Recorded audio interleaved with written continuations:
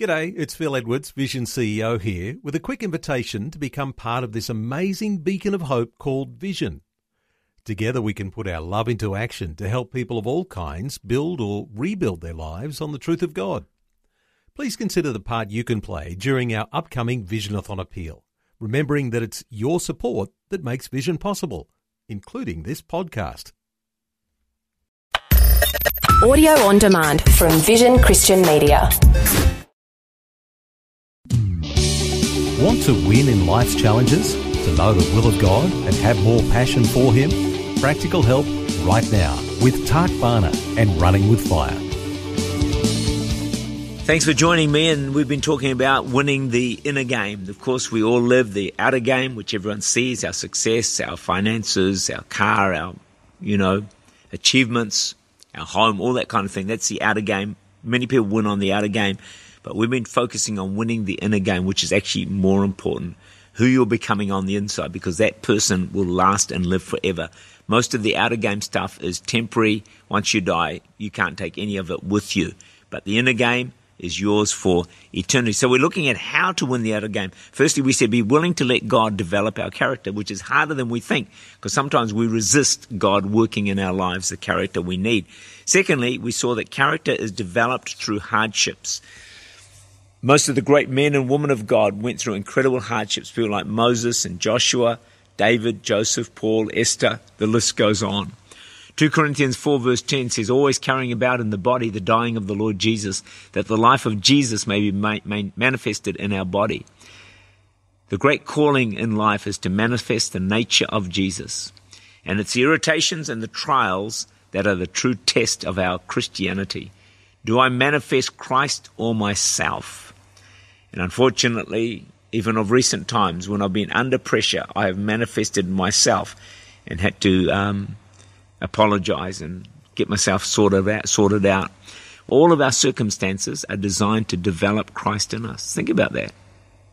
All of our circumstances, everything you go through, the good, the bad, the ugly, it is designed to develop Christ in us, because ultimately that's the goal of life, become more and more like Christ, and of course to fulfill His plan for our lives. The test of our spirituality comes when we face injustice, opposition, turmoil, meanness, ingratitude. That's when we discover who we really are on the inside. And even when you discover who you are on the inside, don't condemn yourself. Don't go down on yourself. Just take it as a thermometer of, okay, here's an area which I need to work on. The truth sets us free. God doesn't condemn us. He never condemns us, but He does convict us. When some of these ugly things come out, let it convict you, but don't let it condemn you. When you're condemned, it's hard to rise above that and move forward. Another thing, if we're going to win on the inside, is deal with ambition. This is a big one. See, when we're overly ambitious, and I've been ambitious in my lifetime, our focus will be more on winning the outer game than the inner game, which is so much more important. We may even compromise our standards and what we really believe in order to succeed on the outside. It's common these days for people to change jobs very easily because they want to get ahead, or they're facing difficulties at work, or the boss isn't very nice. If you're a Christian, here's the question. What if God wants you to stay? And He wants you to develop your character and your inner person. We need to be led by the Spirit in every decision that we make. Don't just jump jobs because something's not quite the way you want it. That's not the ultimate goal. God kept Joseph in prison, right? Several years. He kept Moses in the wilderness, 40 years. David on the run, probably 13 years. In each case, to develop their inner game, so ultimately they would succeed in the outer game as well, and each of them did. Think about Jeremiah 45 verse 5. And do you seek great things for yourself?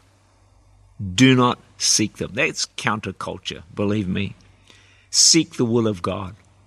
Seek to be the person He's called you to be, and leave it at that. The truth will set you free. It was said of Crassus, Julius Caesar's friend, that all his difficulties arose because he set his sights too high. Well, there's a lot out there telling us to set our sights higher and higher and higher, and you can achieve anything you put your mind to, but I think there's a big trap in that we need to be really careful of. Fourth thing is to win on the inner game is treat all people well. Romans 12 verse 10. Be kindly affectionate to one another with brotherly love and honor, giving preference to one another. The busier we get, sometimes the harder it is to show kindness. The reason being, kindness is the fruit of the Spirit, and when we are busy, often our flesh nature dominates. Before William McKinley became the United States President, he was riding on a tram back in the day. There was a sick lady who got on, and there was no seat, so she held the overhead strap, which was next to one of McKinley's colleagues, who hid behind a paper to avoid offering his seat. McKinley got up and gave the lady his seat. A year later, this colleague was recommended to be an ambassador, but McKinley said no, thinking the man would treat others overseas the way he treated the lady on the tram. The man never knew why he was overlooked, but we can finish by saying he just needed to develop a bit more of his inner man. Tak Bhana is the Senior Pastor of Church Unlimited in Auckland, New Zealand. For more information, to make contact or to listen again, look for Running with Fire at our website vision.org.au.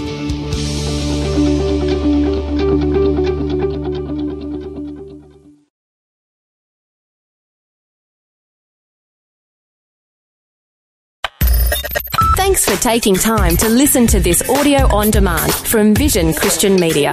To find out more about us, go to vision.org.au.